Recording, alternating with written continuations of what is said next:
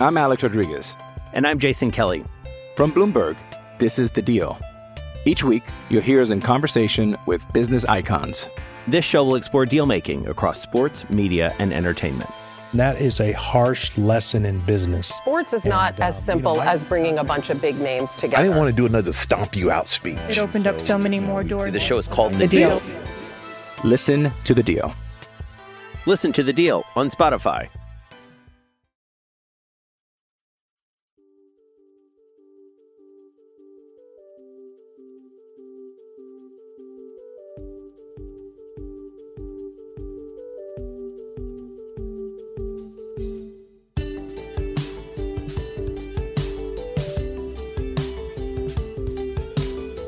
Welcome to one of the 10 best English-language Fiorentina podcasts on the internet.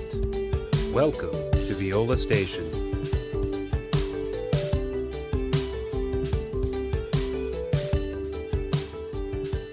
Welcome back, Viola fans. Merry Christmas and Happy New Year. Santa Camiso already splashing presents to all the good Viola boys and girls. Seems like a good year to be a Viola fan, Tito. What are your thoughts? If you look at the back half of 2021, definitely a good year. The first half of 2021, a little bit less so. So let's go ahead and call it a push. But yeah, let's hope for more of the same in 2022, huh? And yeah, I'm definitely thinking 2022 is going to be a good year. Didn't start off, necessarily all that great for my family. Got a little bit of COVID, but I'm thinking that actually Fiorentina is going to be the ones that pick us up while we're feeling down. And yeah, how are y'all doing with that right now? Just to make sure everyone's okay. It is what you think it is. It goes through the family and it takes time. What would normally be about 5 to 10 days is actually like 3 to 4 weeks because you just have so many people in the family get it at different times. I won't say that it's necessarily the most well constructed from an advice standpoint out there, so it is kind of confusing as to when you need to quarantine, when you need a mask, and all that other good stuff. So we're just staying home. Nice part about it. So it is what it is. Yeah. Well, hey, glad to hear that you're all doing okay, at least up there. And I think the real question then is, what are you drinking to get through it? I'm assuming just pure Everclear to purge the insides and sanitize everything. But go ahead and confirm that for us. Going in a bit of a different direction, have a bottle of water, and because it is the best stuff out there, so I will give a plug to Whole Foods. Oh no, the organic orange juice, where you just put it right in, and it squeezes it all right down into the jug. It is by far the best orange juice out there. Just so smooth, so creamy. I mean, it's amazing. Love it. And it perks you right up. Oh, come on, man. If we're going to plug for Bezos, at least make him give us some money or something. Honestly. He doesn't give anybody money. You know that. He's too cheap of a bastard for that. That's probably true. Yeah. I mean, I'm actually kind of in the same boat. I'm taking a month off from drinking, which feels really weird to say. Again, it's trying to start this new year off a little bit healthier, so I'm just drinking water. So man, that's a boring segment. I'm glad at least you're not stealing my bit this week and cracking open a beer right in front of the microphone. I'm still not recovered. Yeah, but, I did that, didn't I? Yeah, you did. I hated it so much. I think that could have quite possibly been what sent you right into this withdrawal right now. A month long of not drinking. This is your protest session.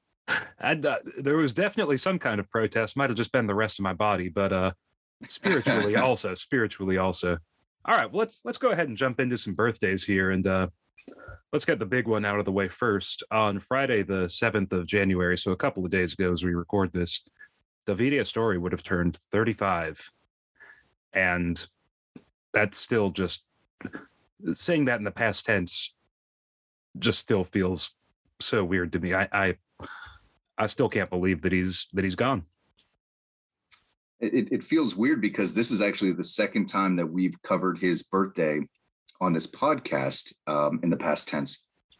Oh, wow. Yeah. So social media definitely lit up.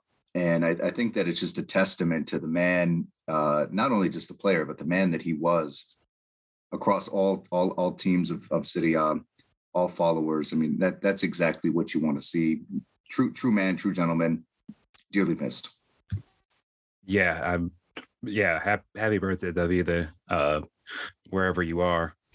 We got a couple few more birthdays to get through, so let's just kind of blitz through them here. On Saturday, the 8th of January, so yesterday, one Adrian Mutu turned 43. I imagine that was quite a party.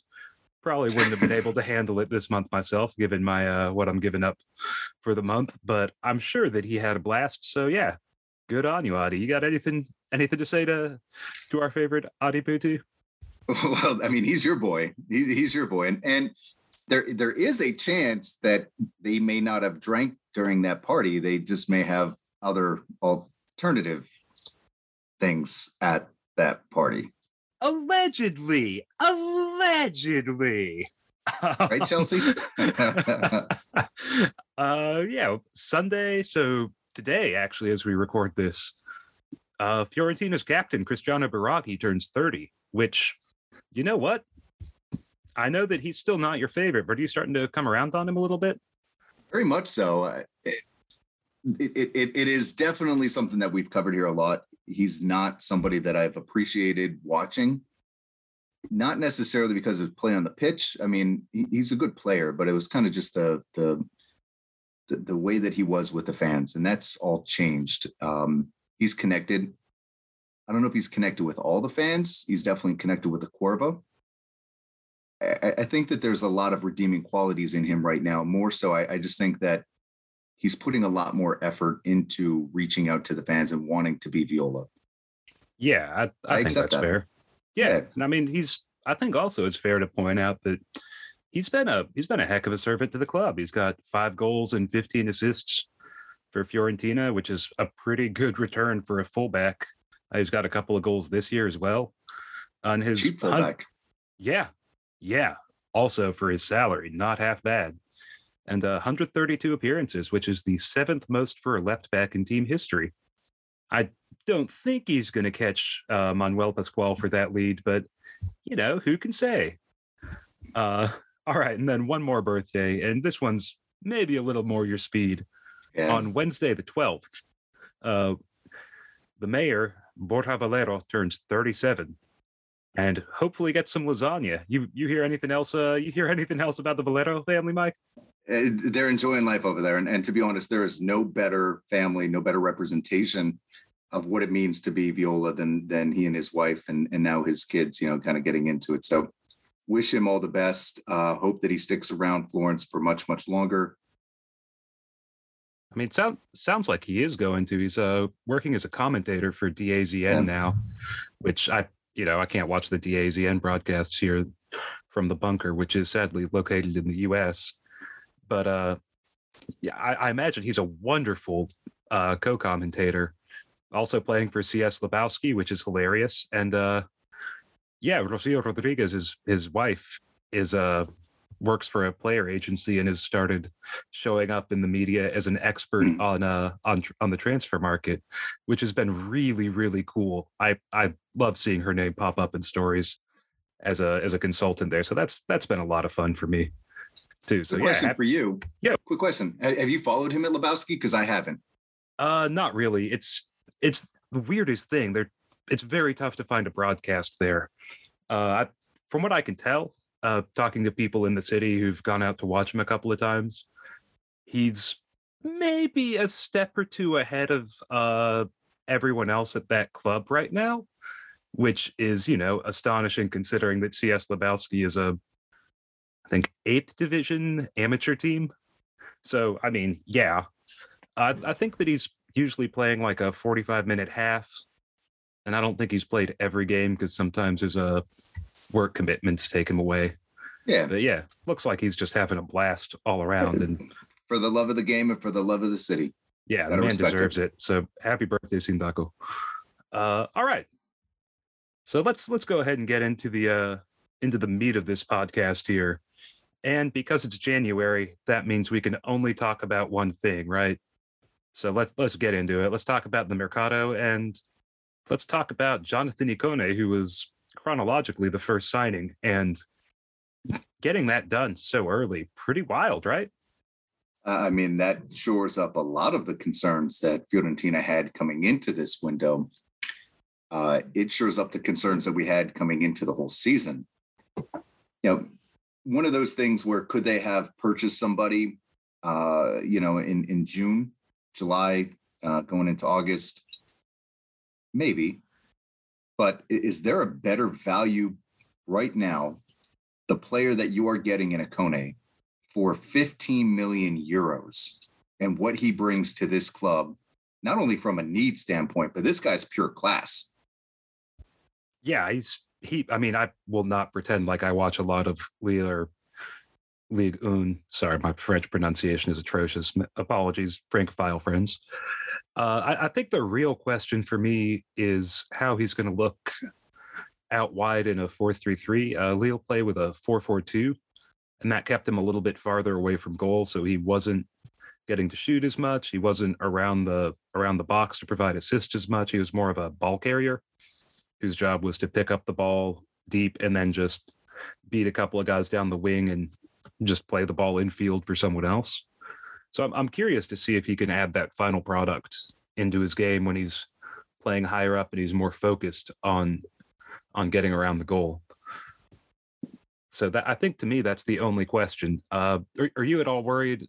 I know a lot of people who do follow the French league said that it seems like he's slowed down a bit over the past year or two, doesn't look nearly as good.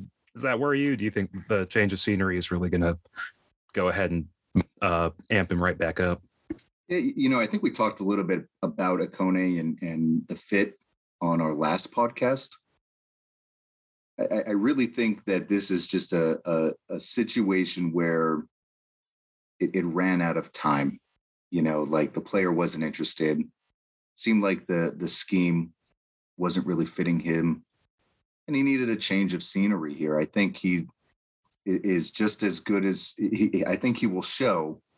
He is just as good as he ever was, which means that he's a world-class French, international footballer.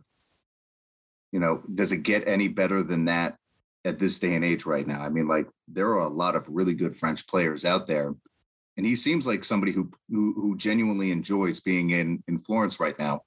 Look to social media, all those pictures of him with Lucas Torreira and Nico Gonzalez, like that. When do we get the love? When do we get the Buddy movie? Because I would buy tickets to that. I don't know if I'm going into a theater, but I would pay to stream it. All of those photos of them together looking like they're just having a blast. Those have been really, really fun. I don't remember the last time we had a group of players who hung out like that, except maybe all of the Brazilians going carp fishing back in like 2014. Well, see, as a 76ers fan, I'll go back to a couple years ago when we traded for Harris, who's our power forward right now, but a big dude. If you don't follow basketball, his name is Boban Marjanovic. Like 7'3", 7'4". Boban's dude. The best. He's the best. And these guys actually came in. They came in, I think, from was it Detroit? Houston or? I thought it was they Detroit. came out. I thought it was somewhere down south. Okay. But they came in from another team together. They lived with each other, and they actually had their own like Twitter and Instagram feeds where they would make all these videos. It was hilarious. And when I saw some of those pictures, that's exactly what I went back to, was the Harrison and Marjanovic skits that were being done when those two players came into Philadelphia a couple of years ago. I love it. This team needs that joy, just the unbridled passion, the fun that comes from the game. And that's contagious. I really believe it is. And also having that be three of your big signings, most important players, I think does really set the tone for the rest of the team in a lot of ways and kind of keeps everyone together. So definitely a great signing in terms of team spirit. Yeah, I'm just really excited to see him play if we ever get to see Fiorentina play again. All right. And before we transition, go ahead. Yeah, a question I have for you. Who's going to be backing him up, in your opinion? Oh man, yeah, that's the real question, right?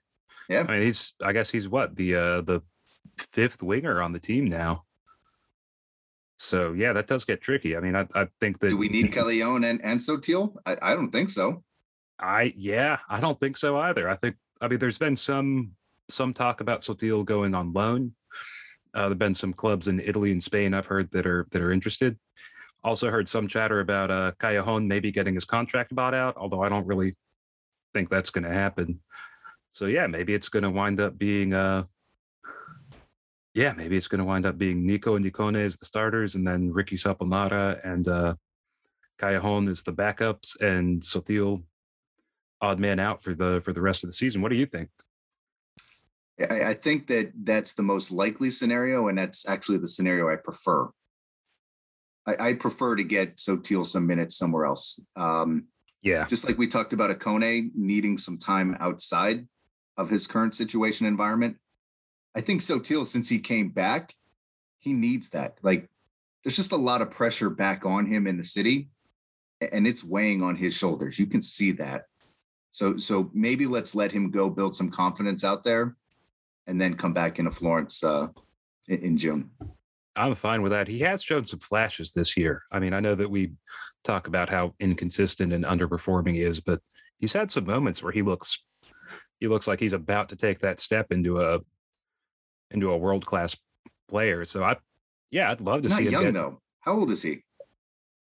I feel like, and I'm going to put this delicately, Mike, men of our age should be very careful about who we're saying is young or not. He's what, 22? I think 22. I think he turns 23 this year. So he's still a whippersnapper then, right? I think when he's a little bit. Yeah, roughly half of our age, or something. Again, not gonna. What are numbers, right? Yeah. I think he's definitely got a couple years before he's really a lost cause. Yeah.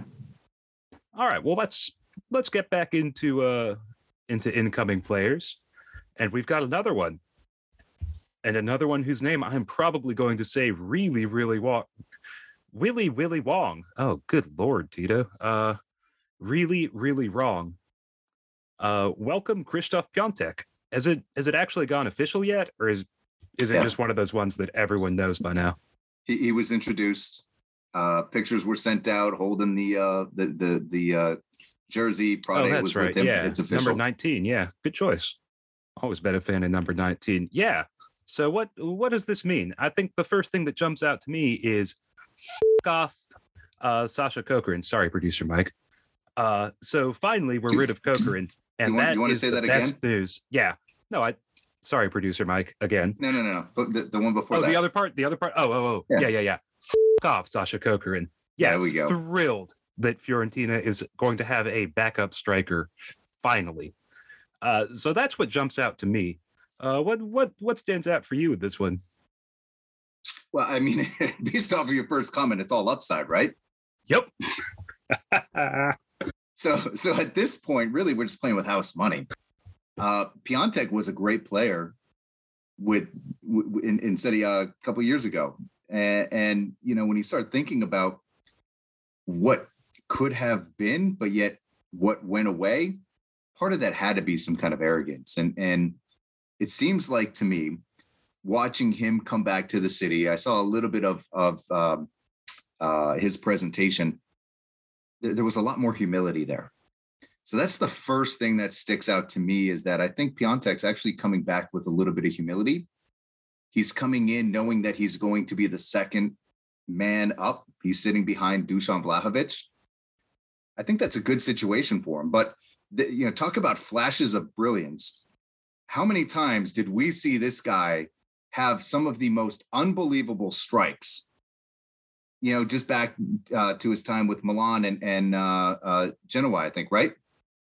So, I think that not only is it upside from Kokorin, but there's a lot of opportunity for him to build back his career in 6 months. I don't necessarily know if I see us spending 15 million to keep him. Yeah, that's tough. But, I think the biggest question for me, and this was brought up in his presentation, right now we're playing a top three. Do you think there's an opportunity to play a top two with him slotted alongside Dusan very much this year? So there has been some chatter about Italiano wanting to try out a 4-4-2 or a 4-2-4. And there's obviously no other striker on the roster besides Vlahovic and Piątek. So I think the idea was that maybe Nico Gonzalez would push into a more central role. I actually am intrigued by that. Vlahovic has spoken in the past about his desire to play with another striker, someone he can win knockdowns for and link up with in those really quick combinations. And I think Piontek is not a terrible option for that. He remains fantastic in the air. He's really, really good at winning headers, bringing down high balls, not super involved in the build-up otherwise. So, yeah, I think we're definitely going to see that a few times, especially when Fiorentina's chasing games. I think to me what's most interesting is that he does some of the same things that Vlahovic does. So the team shouldn't have to completely change its play style when he comes on to replace Vlahovic too. So to me, that's really what's interesting. I guess also, I don't know. How many goals do you think he ends up scoring this year? Give me a number. I mean, if I could see 4 or 5 out of him, I think, this half of the season, I'd be happy. Yeah. If he gets 4 or 5, do you think it's worth paying that 15 mil to keep him around, especially if Fiorentina ends up in the Europa League next year? I mean, let's just say that we have to get to the Europa League at this point. Yes. And this is now on the players. Like we have the players, we have the coach.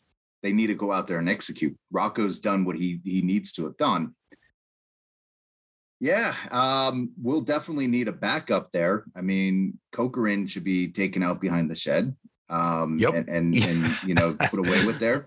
So you definitely need to have somebody. But am I going to spend 15 million on bringing him in? I'm not so sure unless I know what the other money that we're spending. Like, what else do we have inside of this purse? Chiesa money's coming in theoretically. Now, he had an injury today. But you know me, you know where my concerns lie.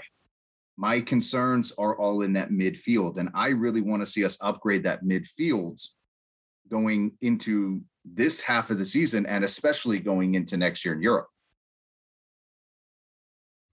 No, really, Samuele Ricci by any chance? No, that's yes, fair. please. I think the midfield as currently constituted is fine. I think you could definitely upgrade it in a couple of spots.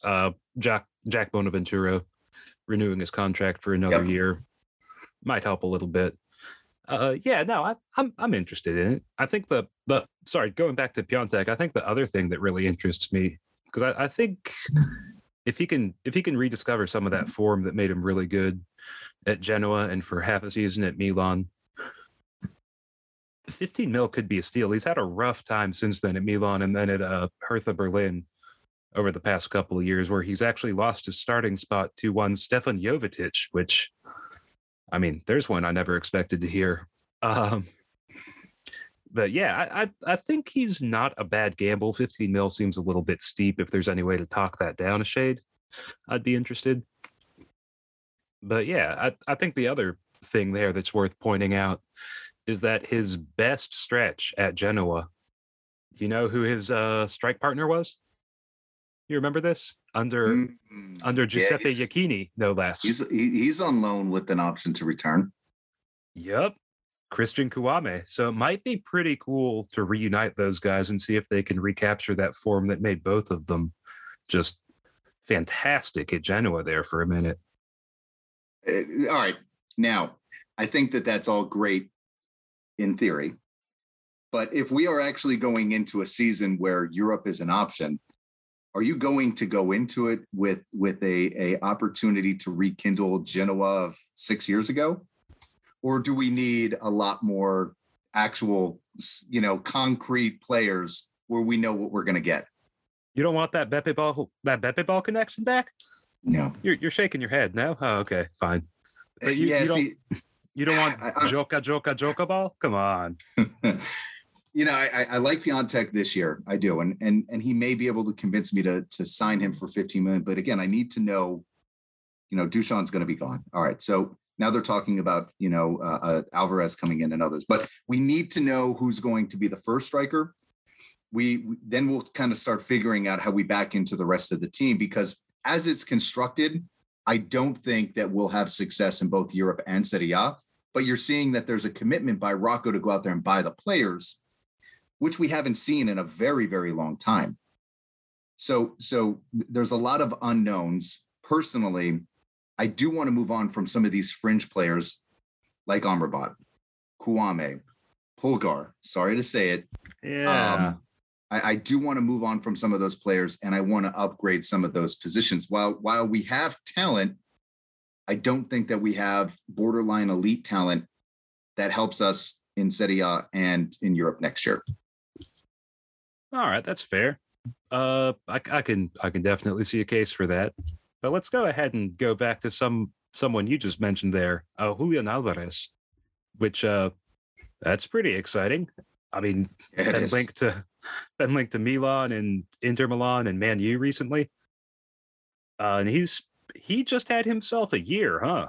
18 goals and 6 assists for River Plate. Earned his first caps with Argentina. Do you think that he's the best possible Vlahovic replacement? Realistic ones, yes. You know, if you're not going to go out there and get some of those big guys that are going to cost another, 100 million. Yeah. I mean, I think he's a steal for the money they're talking about too. That's all right. Yeah. And this has Berdiso written all over it. I love what I'm hearing here. And in a time, go back to where we played behind the 8 ball. We still haven't replaced Chiesa. Think about that. We still haven't replaced Chiesa. I would say Nico Gonzalez and Jonathan Ikone are those replacements. Ikone is, Gonzalez. Yeah. So Ikone came in and he hasn't played yet, but so Ikone is going to be that replacement. But it took what, a year, 2.5 years? Yeah, it only took 2.5 years. I don't know what's the problem. That doesn't seem like a problem to me. We are now going to theoretically, and it seems in all practicality like this can take place. We are going to potentially replace Dusan Vlahovic before we sell Dusan Vlahovic. That's the biggest change that I think that nobody's talking about, is the mentality of this club right now, going out and identifying a star. Berdusa knows him. Berdusa wants him, and they're going to go potentially get him. I love him, and I love the fact that we're replacing Vlahovic before we sell Vlahovic, which gives us so much power in the negotiations with the player, with the agent, and with other teams. That's a really good point. I think grabbing Alvarez now, I mean, again, nowhere near a done deal. His agent is in Milan right now, meeting with several teams. With reps from a bunch of teams. Fiorentina still considered one of the top shots. I don't know what the betting odds are on it. But do you think that he's a like for like replacement, or do you think he's a different kind of player? Oh, he's definitely a different kind of player. I mean, I don't think he's going to be anywhere near where Vlahovic is today. That's going to take another 2 to 3 years if he gets there. But he's as close as we're going to see somebody come into Florence and play at the level that Dusan Vlahovic is playing right now.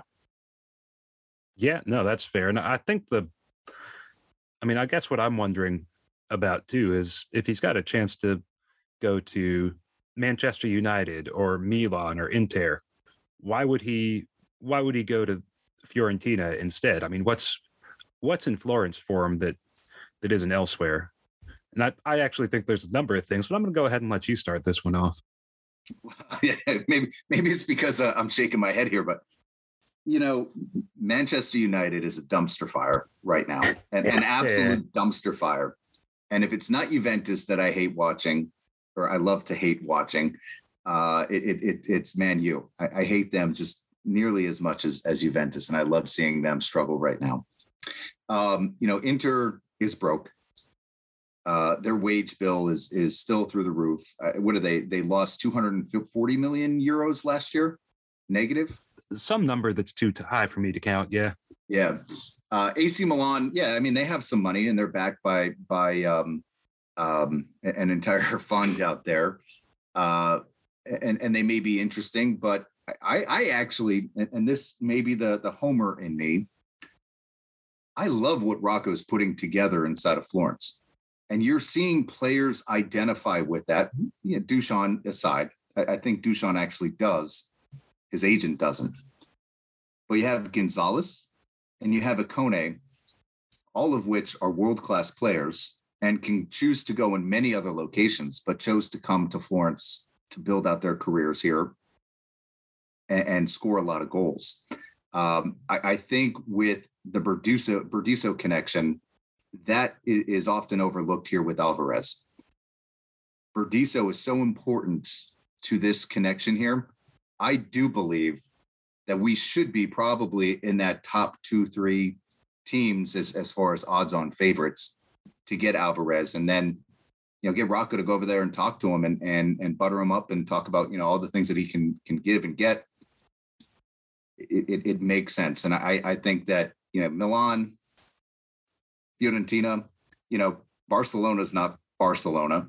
Manchester United is not Manchester United. Manchester City's looking at Dusan. Where are the teams that can afford a player like this, give him the playing time, and are actually going to put a good team around him? Fiorentina is definitely up there.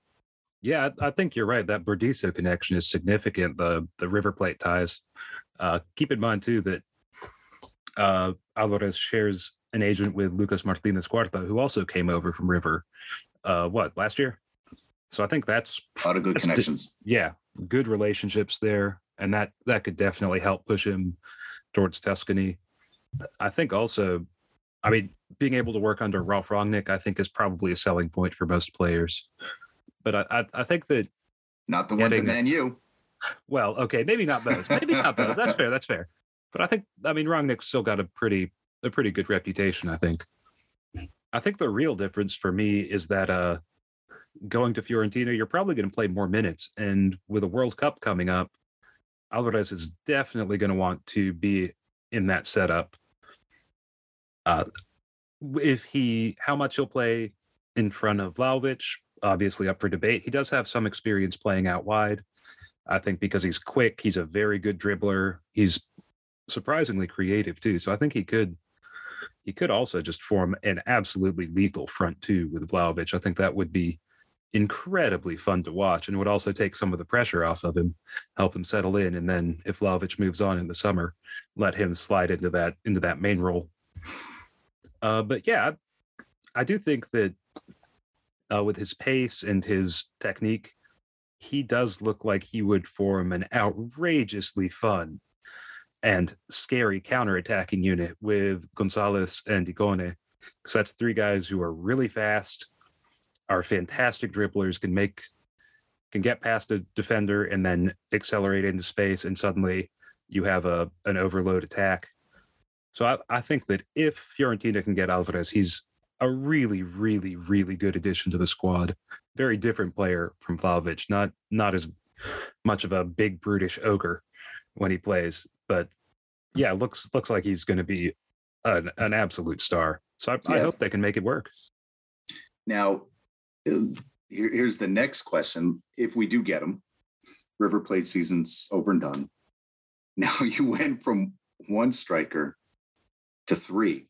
Does he go on loan? What do we do at that point? I can't see having all three of those guys, especially when you see Vlahovic never wanting to come off the pitch. He plays so many minutes. Like, what happens then? I think you can definitely look at that 4-4-2 at that point, and I think that is probably what we're looking at. I imagine that this Alvarez move and Piontek, that seems like both of those are something that are very Italiano approved, and that also shows that if that's the case, which it looks like to me, I think that shows that the team is really working with Italiano to build the squad out the way he wants, and that kind of synergy between Prade, Barone, Burdisso, and Italiano. I'm not sure because it's been a long time, but I'm pretty sure I remember that's how competent teams operate. And I think that's probably what we should be hoping for. Producer Mike's shaking his head at me, so maybe we're not sorry, everyone. I'm off base. We can delete this in post. I think the final question here is one that will interest the Arsenal fans out here. So let's go ahead and get into this. And I'm going to just put it to you in very simple terms. Does bringing in Piontek and or Alvarez mean that Vlahovic is leaving this month? No. I mean, does it mean that Fiorentina wants him to if they get a good, and they did. I mean, they got a great offer. Would Fiorentina move him? Absolutely. I am, and I have no connection to any of these Arsenal rumors. I have no connection to them. I will tell you, I am still hearing that his agent wants him to go to Juve in the summer, which is a little bit risky. So there's still a lot of talks about 2023. So would Rocco like him to be sold, transitioned? You think about it, 70 million. You take 15 for Torreira, and then you have 55 that's left, and then you're taking 20 to Alvarez, which is leaving you with 35 million that you can spend on the rest of the team just from moving Vlahovic, and you're getting Alvarez and Torreira, plus 35 million to spend going into a European season. That's great business. That is great business. So I think Rocco would love to do it. The agency issue, that has been the issue all along. I will say though, I'm fine with hanging. I mean, I think the Piontek rumor, or the Piontek signing rather, all the Arsenal fans are like, oh, look at this, they're buying a new striker. Clearly they're going to sell Vlahovic, which was just hilariously wishful thinking. I also think there's a thing here where keeping Vlahovic until summer in what looks like it might be a pretty hot race for the Europa League makes a lot of sense. You don't want to sell him and then bring in Alvarez and say, all right, well, now you have to replicate the form of the Capocannoniere in a new country after you've already played a full season.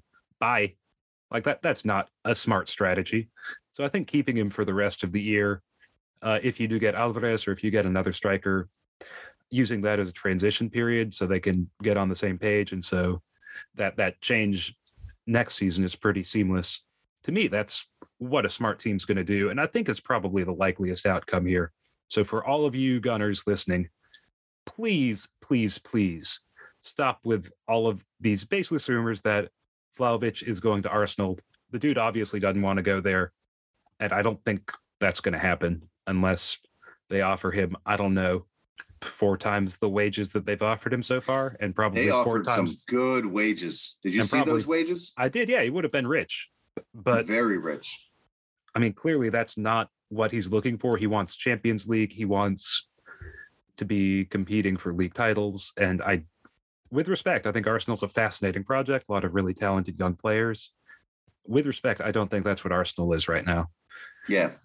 And I say this as someone who, as a Fiorentina fan, has been deluding myself for decades, and I could recognize it in other people. So yeah, I don't see this happening. I'd argue that Fiorentina are actually in a better spot in our league than Arsenal in theirs. I think Arsenal are probably where they are at where we were 2 years ago, maybe even a year ago. There are a lot of players who want to come in to Florence. Not as many good players that want to go into to Arsenal to play right now. That might be the delusion I was talking about. Arsenal's in the top 4 right now in the Premier League, I believe. They're always looking like they're going to slide down. Never looking like they're going to go up. Yeah, well, we might have to agree to disagree on this one. All right, let's switch this transfer talk around a little bit now. And let's talk about the other Fiorentina team that we have been neglecting recently. And I think when we're talking about transfers for Fiorentina Femminile, we have to start with Ali Awani moving to Milan, because that was pretty shocking, if I'm being honest. I mean, we're talking about Fiorentina's best ever player right now. I mean, like, legendary, from Florence, won everything, captained the team, just an iconic player. And when she left last year, I'm sorry, 2 years ago, it was really sad, but we all understood why, right? Like, here's a world-class player stuck playing semi-professional because the league structure is such that she can't get paid. And so going to Spain, going to Atletico Madrid made some sense. She could get more money. She could get compensated for her work and her talent. And it was emotional, it was painful. But I think everyone understand it. Joe Barone said, if you ever want to come back, there's always space for you at the club. And the past couple of years been a little bit iffy for her. She had a lot of injuries in Spain and reached a mutual termination of her contract, wanted to come back to Italy, and didn't end up in Florence again. What happened there? Well, I don't know if there must have been... Sorry to toss you that live grenade, by the way, but I don't want to talk about it. Yeah. It's interesting. I got to get involved in a conversation that included a lot of the people from Go Women's and actually Alia's father, Andrea. There's a lot of bad blood. And you said, we said that she would be back at any time if she wanted to. That's clearly not the case. From what I have heard, not from the club, so this is all certainly one-sided. This is all from the fans and from Guani's, side of the fence here. And there's a lot of bad blood. She left, and the idea is it wasn't on good terms. While you said everybody understands why she left, not everybody understands why she left. There was a feeling that she should have stayed despite not being able to have the wages in Florence that she was able to get over in Spain. There was a lot of salt in those wounds, and that is what we're seeing play out here. It's unfortunate. Is she a player that we need? Yeah, absolutely. Is she a player that has earned her right to come back to this city that she loves, the colors that she loves? Yeah, she does. But at the end of the day, she'll be with Milan. She'll be playing against Fiorentina. And there's a lot of people questioning, not only is it right, but also like, what is the direction that Florence is going right now? As there are a lot of people who are picking up their bags and leaving Fiorentina Femminile. It's tricky.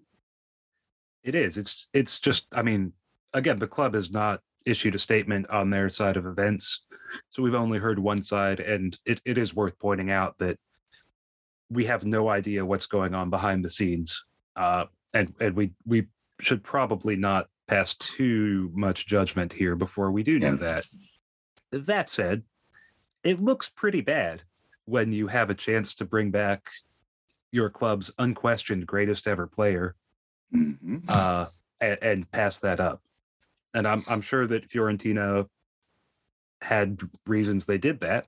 I'm sure that Elena Turra and Joe Barone thought about this long and hard and reached the decision they reached. I can't imagine what that reason would be, if I'm being honest. I think that grabbing Guani, who's, she's been hurt for the past few years. She only made 18 appearances for Atletico Madrid. But I don't think that she's just totally out of gas. I think she's got something in the tank. She's 34. She should still be, she might not be, one of the top 3 right backs in the world anymore, but she's still probably one of the better ones around. And she's definitely going to strengthen Milan. Yep. Which is a little bit alarming. So yeah, I don't know. It just, I don't want to like have a really strong opinion on this when I don't know nearly enough of the facts. But it's just a shame, I think, and it's not a good look for anyone. And it makes me really sad, man. I'm just not in a good place with this. I don't know how you could be. We don't know all the facts, but what we do know is what's out there, what's visible. She's 34. She's not as great as she once was, but she's still very good. And it's evident by the fact that AC Milan is signing her. AC Milan is not a bad team. They're not going to sign bad players. Nope. I think that's really. She didn't go to Sampdoria, which is down further on the table. she went to one of the best teams in the league, and is going to strengthen that team. In a team that's competing for Europe, which Fiorentina right now is not.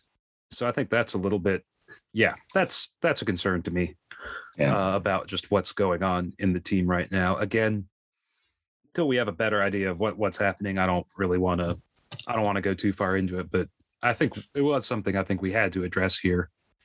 And I think my conclusion is just that I'm really sad about it. All right. I guess the plus side, though, is that Fiorentina is bringing in some fresh players as well to reinforce the team, which is good because they're in 7th and they're only 6 points above the drop spot, which is a concern, I think, for this team. It's obviously a new coach, a lot of young players, new cycle, but it doesn't really help your new cycle if you drop down to the 2nd division. So adding reinforcements definitely necessary. And the one that we've gotten so far is Veronica Boquete from Milan, actually. And pretty exciting, right? Definitely. Yeah. Well, I mean, keep in mind we're transitioning here from some pretty damp news there, but now there's a lot of excitement coming out. When you speak, and all of these things are happening around the same time of each other. So when I do have a chance to connect with the people over in Go Women's, and we're talking about Boquete, it's weird. Kwani's going to AC Milan, and we're going to talk about her, but we're also going to talk about another person after this, potentially one player and potentially two coming from AC Milan to Fiorentina. But this is somebody who can slot right in. I think fill out a midfield spot that is going to need some support, and then add some going forward, which is really necessary as we sit in 7th right now. 7th, 8th, and 9th are pretty tight. Thankfully, between 9th and 10th, and there's I think 5 or 6 points in between. So there is some safe zone, but you need to start figuring out who is going to be those players that we count on, and she's a great player. I think that she's somebody that we can count on. I think she's about 34 years old. Yep. Brings a lot of experience, which is what this team needs too. Yeah, it's great to have young players, but in a time in Serie A Femminile that we're in, a lot of those young players aren't staying around. So whether you find those young players and develop them, it really doesn't matter without a professional contract, because they're not tied to your company. They can leave at any time. And we've seen that so many times. And I think that's honestly why Juve and AC Milan, they're targeting those more experienced older players who have been around and giving them higher wages rather than trying to develop from inside. And there's been so many transitions because some of those younger players have left Fiorentina. So I know I've said a couple things there, but back to Boquete, I think that this is all on the upside.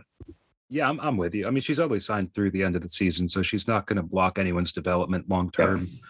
I think she's going to add another goal threat to a team that desperately needs one. I mean, Daniela Sabatino leading the scoring charts again, because of course she is, because she's just what do you even say about Daniela Sabatino at this point? My God. And then another new signing, Karen London, with 6 goals. So she's in 4th in the Serie A scoring charts, 2 behind Sabatino with 8. And they have scored almost all of Fiorentina's goals. I think the rest of the team has 5 goals? It's troubling. Adding one more player who can put the ball in the net is going to be useful. I mean, let's talk about Vero Boquete too, because she's a legend. Like, I think she's the only active player I can think of who has a stadium named after her in her hometown, which is just nuts. Like the stadium in Santiago de Compostela is the Stadio Veronica Boquete, which is just rad. She sounds like she's a really cool personality. She basically nuked the entire Spanish national team setup for being way behind the times at the World Cup a few years ago, called out the coach who'd been there for 27 years, eventually got him fired, I think for good reason. She was one of the driving forces behind getting women's teams into the FIFA video game franchise. Like, she's just super cool. From what I can tell, everyone seems to love her, and she can also still ball. You can play her, I think, probably as a trequartista. You can play her as a little bit deeper in midfield. You could probably play her as a striker because she led the Spanish league in scoring with 39 goals one year. Yeah. Like, she's just an outrageously talented player. So yeah, great signing. I think it's a really, really good move. Normally you don't get a player like this available in January, but you know, the Italian women's game being what it is, which is just a flaming dumpster full of poo, administratively speaking, this is what you get. And Fiorentina capitalizing really well. You know, I don't know if it makes sense to kind of let people into our conversations, but you know, the three of us. No, you can't let them know about our producer flaming poo dumpster conversations, man. That's just for we're us. Having this conversation and you know, talking about just how it would be better to just get the people out of Serie A Femminile that are in leadership right now. Just let the women that are playing run the league. Like, how many better decisions would be made if they were the ones making the decisions? It's kind of hard to even fathom, because where do you start with all of this shit that goes on in that league right now? Yikes. Yeah, no gods, no masters, just ballers, I think is what we're looking at here. And it would be really cool. Man, that's a whole nother podcast where we've been talking about doing one that's all femminile here for a little bit. And I think until they restart the season, probably not a whole lot to talk about, but that's going to be coming up. But I think we could definitely float a model where that works. So yeah, stay tuned for your favorite Fiorentina podcast idiots coming up with a whole new league structure that is not like anything else. And yeah, all right. Sorry, let's get focused again here. Sorry. You did mention another Milan player who might be coming to Florence also, and this is maybe even more exciting than getting Vero Boquete, because you don't generally get a 3-ton capocannoniere with 41 caps and 12 goals for Italy, who's only 28, joining a new team in January. But that's where we are, because it sounds like Milan is not a great place to be right now. I think Mauricio Ganz is losing that team and forcing out Boquete, and now forcing out potentially Valentina Giacinti too. And getting her would be incredible, because she's tied for second in the scoring chart. So Fiorentina could have literally the 3 top scorers in the league on the same team. Mike, what is happening right now? What is going on with this? This situation confuses the hell out of me. I've been trying to put together the pieces. I really have no clue why Milan would allow this to happen. Again, well, I guess I do understand. We didn't bring Guani back, so Fiorentina allows these things to happen too. This would be absolutely phenomenal. Again, it's only going to be for half of the season.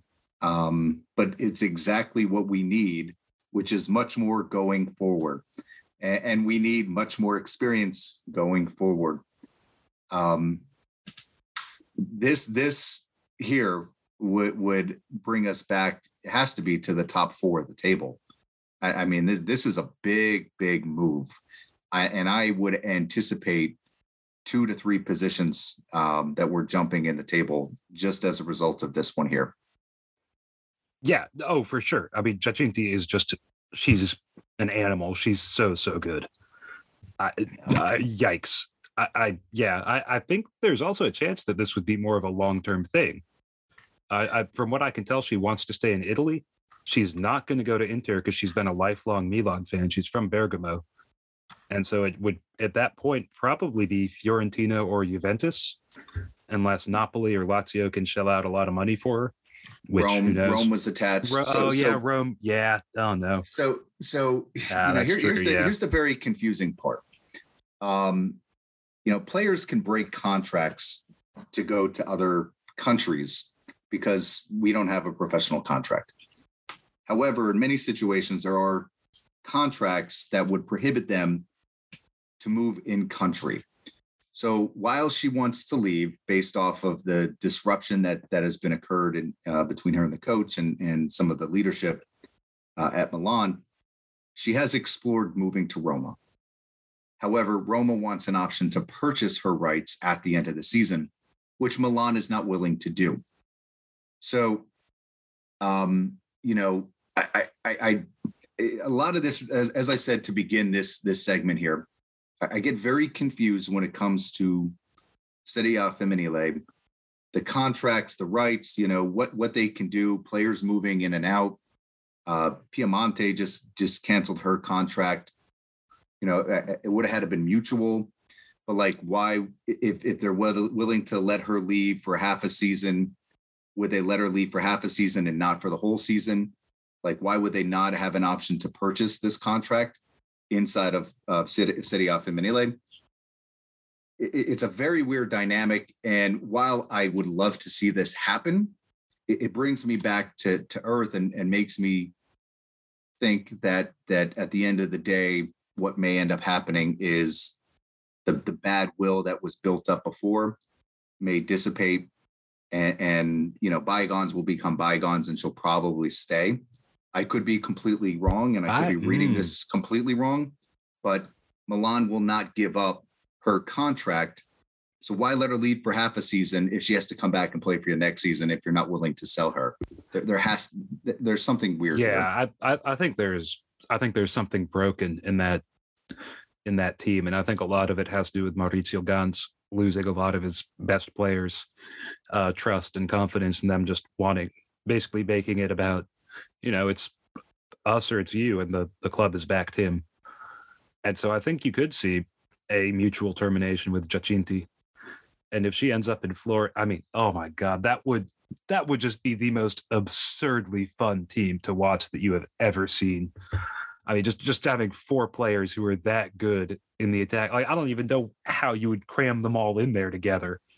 I mean, maybe a real lopsided 4-4-2 of some kind. I can't even figure it out. But that's what Panico's job is, and I'm sure she can do it. But like, I want this to happen so badly, just because this team would be must watch viewing, like appointment television or streaming, as the case may be. And I mean, can you? Sorry, I'm just going to trail off here, and you can go ahead and pick it up. Well, and I have a question for you. You brought up Panico here. When she came in, and maybe this is the naivety of me in this situation, I anticipated a little bit more of a boost from Panico's persona and players wanting to come in and play for her. Like, I expected that there would be more of that. Maybe we could see part of that here, and especially if that's what happens here. Giacinti comes in, there's a lot more excitement. Panico now gets that boost that she's been looking for to keep the talent that she wants in Florence and be able to position it with other players. That's where you see us move to the top four this year and then back into Europe contention next year. So, I mean, this is a very important player that could really change more than just this year if we're able to bring her in boosting, I think, Panico's persona and presence in Florence. Definitely would be a huge boost. I don't think there's any chance that Fiorentina's getting into Europe next year. They're way too far down the standings right now, I think. And the way players move right now, I can see it. You were much more optimistic than I am there. I don't see him making up. I think it's 12 points or something. Not for Europe next year, but I'm saying next year's season they'd be able to qualify. Okay. That's we're what I'm back saying. On the same page. So top four, they would finish this year, and then that would allow them to get the players around Giacinti, the players that Panico is looking for to compete for Europe next year. Yes. No, I think that is a little more believable. Yeah. No, that would be great. I mean, I know that the idea was to build with a lot of young players and let them grow together with Panico. Just sort of organically. But grabbing Giacinti, I mean, she's only 28. She's not old, and that's young. And she's looks like the kind of player who could pull a Sabatino and play for another 15 years if she particularly wanted to. So I think that adding her is definitely a good choice. We'll be checking back in on this, but man, let's go into this commercial break here and just imagine Sabatino and Giacinti and Vero Boquete and Karen London scoring 14 goals a game. And that'll get us through this commercial break instead of listening to the advertisements.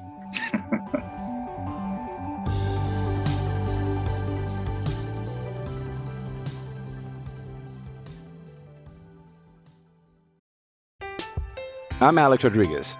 And I'm Jason Kelly. From Bloomberg, this is The Deal. Each week, you'll hear us in conversation with business icons. This show will explore deal-making across sports, media, and entertainment. That is a harsh lesson in business. Sports is not as simple as bringing a bunch of big names together. I didn't want to do another stomp you out speech. It opened up so many more doors. The show is called The Deal. Listen to The Deal. Listen to The Deal on Spotify. Hey, it's Kaylee Cuoco for Priceline. Ready to go to your happy place for a happy price? Well, why didn't you say so? Just download the Priceline app right now and save up to 60% on hotels. So whether it's Cousin Kevin's Kazoo Concert in Kansas City, go Kevin, or Becky's Bachelorette Bash in Bermuda, you never have to miss a trip ever again. So download the Priceline app today. Your savings are waiting. Go to your happy place for a happy price. Go to your happy price, Priceline.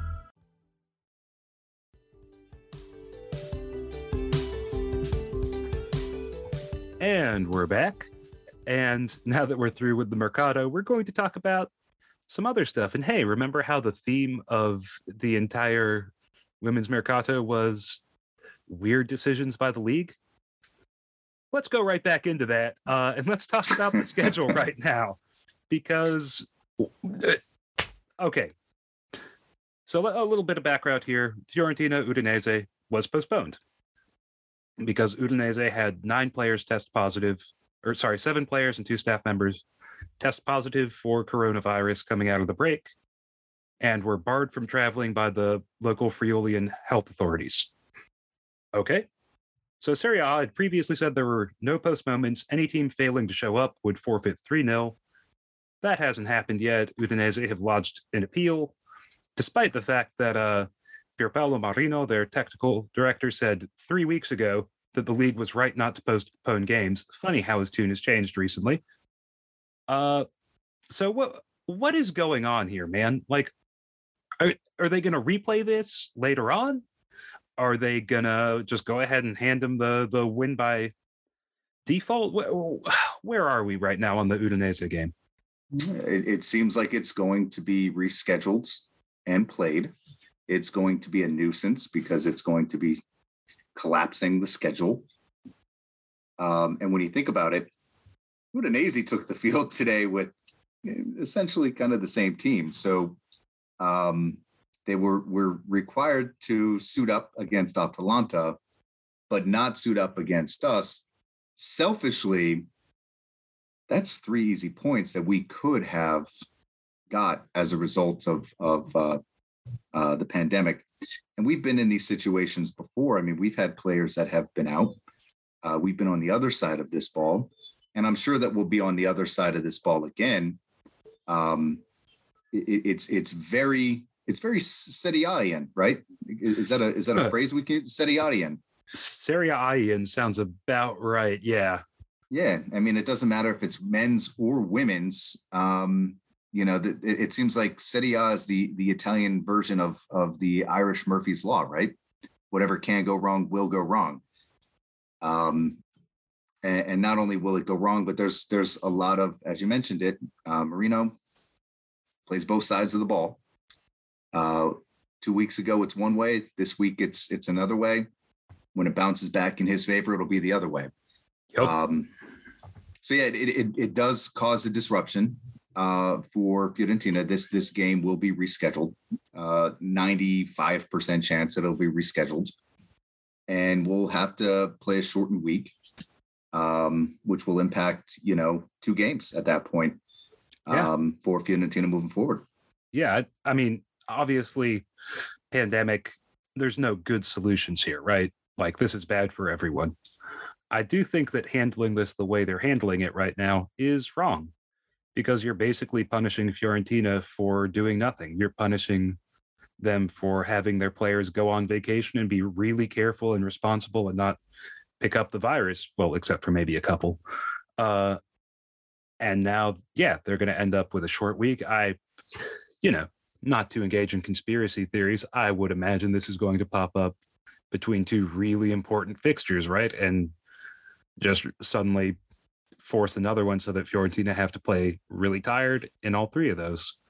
And in a what's shaping up to be a really tight race for the Europa League, that is the kind of thing that could be the difference.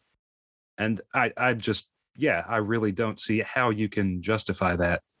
I mean, the rules were, there's no postponements. If you can't travel, you forfeit. And now we're changing that just on the fly. And it's not for Juventus, it's for Udinese. I am so confused about what's happening here. And then go ahead. So let me just also add one thing, and I do want to add this because I think it is very important. Under Rocco Commisso, both Mediacom and Fiorentina have taken the pandemic very, very, very seriously. Mediacom has gotten praise off of how it's treated its employees, how their employees, because, keep in mind that a lot of what they do is servicing, going into people's houses. The approach that they're providing PPE, they have policies and procedures for going into people's houses and how they're treating that environment. They've received a lot of praise there. The feedback that I've received as well from inside of Florence is that Fiorentina's COVID policies, the contacts and traceability and the different stages for when you test and who can be in rooms and in contact with others, is impeccable. You said it just now. Why punish a team like Fiorentina, who takes a very serious approach towards COVID prevention, protection, and reduction of spread, and then reward a team like Marino, who's complaining now because they don't take it seriously? Whose fault is it? Whose fault is it that happens? Don't punish us. Like, people should be looking towards Fiorentina as an example for exemplary performance in these situations. In my personal opinion, I thought it was very important to add there. Again, a lot of these things kind of play out, and we'll see what happens here. But Fiorentina does deserve a lot of credit based off of what I've heard their approach is to COVID there. No, that's a really good point. I think just look at the pictures of Rocco in the stands. He's one of the few owners I've seen wearing the mask correctly, like over his nose and mouth. The dude's obviously taking it seriously, which is great and commendable. And yeah, that's what you want, so that, the Omicron and whatever other Greek letters we're going to be using next for the next wave, because all of these dummies won't take it seriously. This is what it is. And we're going to have to keep dealing with this until people stop being dumb about it. And I'm just getting really frustrated with it. I'm sure that everyone else is too. And the fact that, it's not only impacting my personal life, but also the team that I like to watch for fun. Well, now it's just too much. That's what I'm saying. So yeah. And I think what really boggles my mind too is that, guess what? This replay at a future date that we don't even know when or if it'll happen, Fiorentina has another one getting rescheduled now. The Torino game, which was supposed to be played today. It was supposed to be done by now. Got pushed back. It's going to go tomorrow. Gotta get that game. And I think Napoli's pushed back as well. Oh, yeah. And as a result, the Coppa Italia game on Wednesday is pushed back to Thursday. I think a lot of fans in Italy are really upset about this Torino one specifically, because it starts at 5 p.m. on a Monday, which means it's going to be tough to watch it for people in Italy. I mean, it's going to be tough for people to watch it on, say, the West Coast of the U.S. also, but that's neither here nor there. So I think, yeah, you're. Is it a hooky day for you tomorrow? Is that what I'm hearing? Oh, no. Certainly not. I mean, if I get sick, that's just going to be a whole. Those glasses with the fake eyes. Yeah. I mean, who can say? Yeah. But also, and it's pushed all the way back. Fiorentina is playing Genoa next week on Monday now too, which I don't think was the original plan. Torino, they had 4 players test positive. They had to go up against their regional health authorities also, who banned them from traveling. They took it all the way up to the federal level, got that overturned, moved it to Mondays so that it would give the players just enough time to get down from Turin, or get from Florence to Turin. I mean, it's just an absolute mess, man. And there's no consistency here, I think. Or communication. Yeah, I think that's what's so crazy. One agency doesn't talk to the next. And why should it in that country? And here's the thing. How many years have we been doing this for? This is the 3rd season of Calcio in time of coronavirus, right? And we're still just making it up. I say we as if we have any part in this. We're still just making it up as we go along. No one knows what's going to happen from week to week, day to day, hour to hour. How is this still happening after the Napoli-Juve one last year that made all kinds of waves? And here we are doing the exact same thing. And I just don't understand how you can't possibly have come up with a way to fix this by now. I mean, aside from doing the thing that they're doing in England where you just stop testing the day of the game. So that way you don't have any positive tests. And that way it's safe for everyone. I mean, just what are these absolute morons doing? What are they getting paid to do besides sit there and do nothing? I am beside myself right now with how this works. And I don't, Did you ever watch the show Vikings? No, I'm not. Sorry, I didn't get invited over to Bart's house to watch that with him.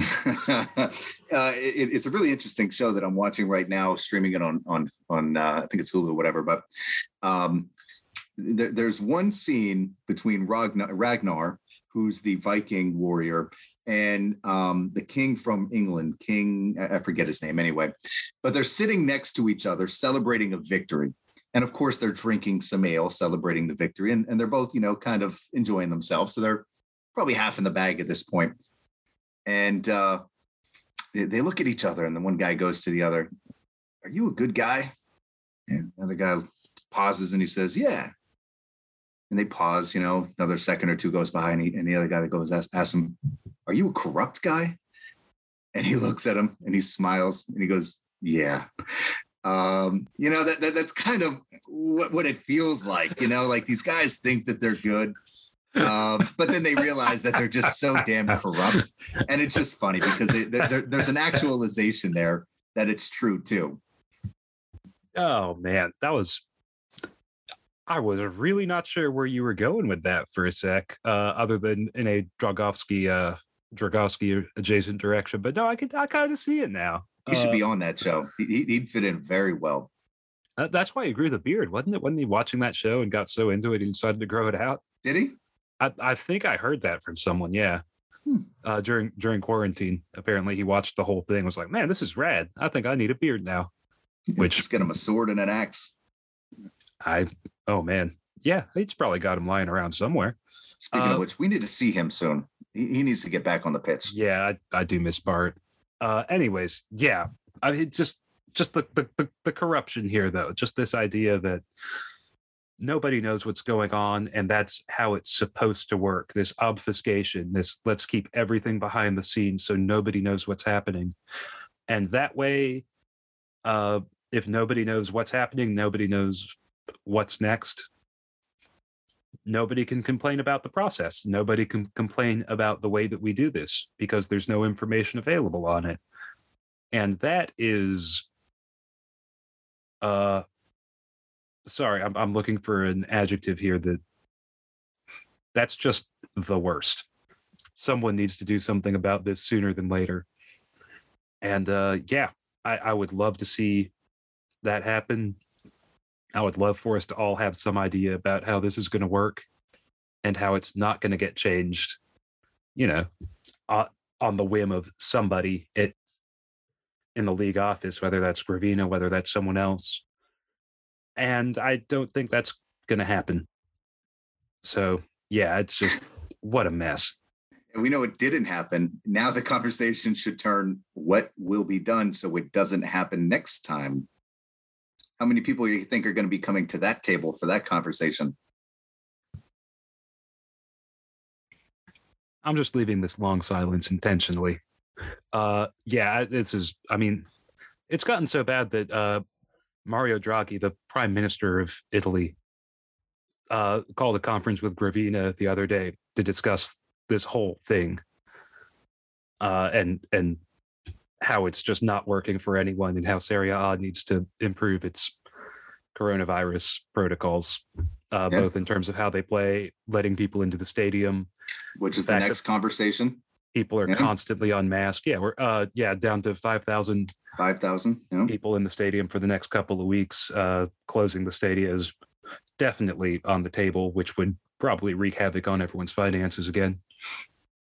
But yeah, just the inconsistency. This is the kind of thing that keeps Serie A from becoming a really, really, really good league. There's lots of talent. There's passion. There's everything you want in some of the best stadiums in the world. Just gonna let that one go on by too. Oh boy. but I think that it's things like this where the league just constantly gets in its own way, trips over its own feet, and then the fallout for everyone else that is just that makes people think this is a joke of a league and means that they're frequently not wrong. And it would be really cool to see somebody do something about it. But to be honest, that's why it's refreshing, at least in my opinion, to hear Rocco speak up as much as he does. Yeah, maybe I'd love to hear him sound off on this. And that's maybe it's time Rocco actually sounds off on this one, because he hasn't been wrong in what he said. Maybe two of those points, I think when we talked about him last time, were a little bit off, but 80%, that's passing. Like that's really passing, especially in Italy. With his approach to COVID prevention, preparation, testing, maybe he's the one that needs to kind of start putting forth some of the ideas. And nobody's going to listen to him. That's just the Serie way. But certainly I think Rocco is definitely what's needed here too. Well, yeah, let's hope that he or somebody else can step up and fill this enormous leadership gap, because what a mess for everyone involved. It's just terrible. Well, on that cheerful note, let's go ahead and call it a day. And yeah, thanks for listening, everyone. We'll catch you next time. Viola Station is hosted by Mike and Tito. Producer Mike produced this episode. Our theme song is Great Catch by Windchime Weather. Check them out at windchimeweather.bandcamp.com. Viola Station is the podcast from violanation.com. Viola Nation is part of the SB Nation Network. Forza Viola.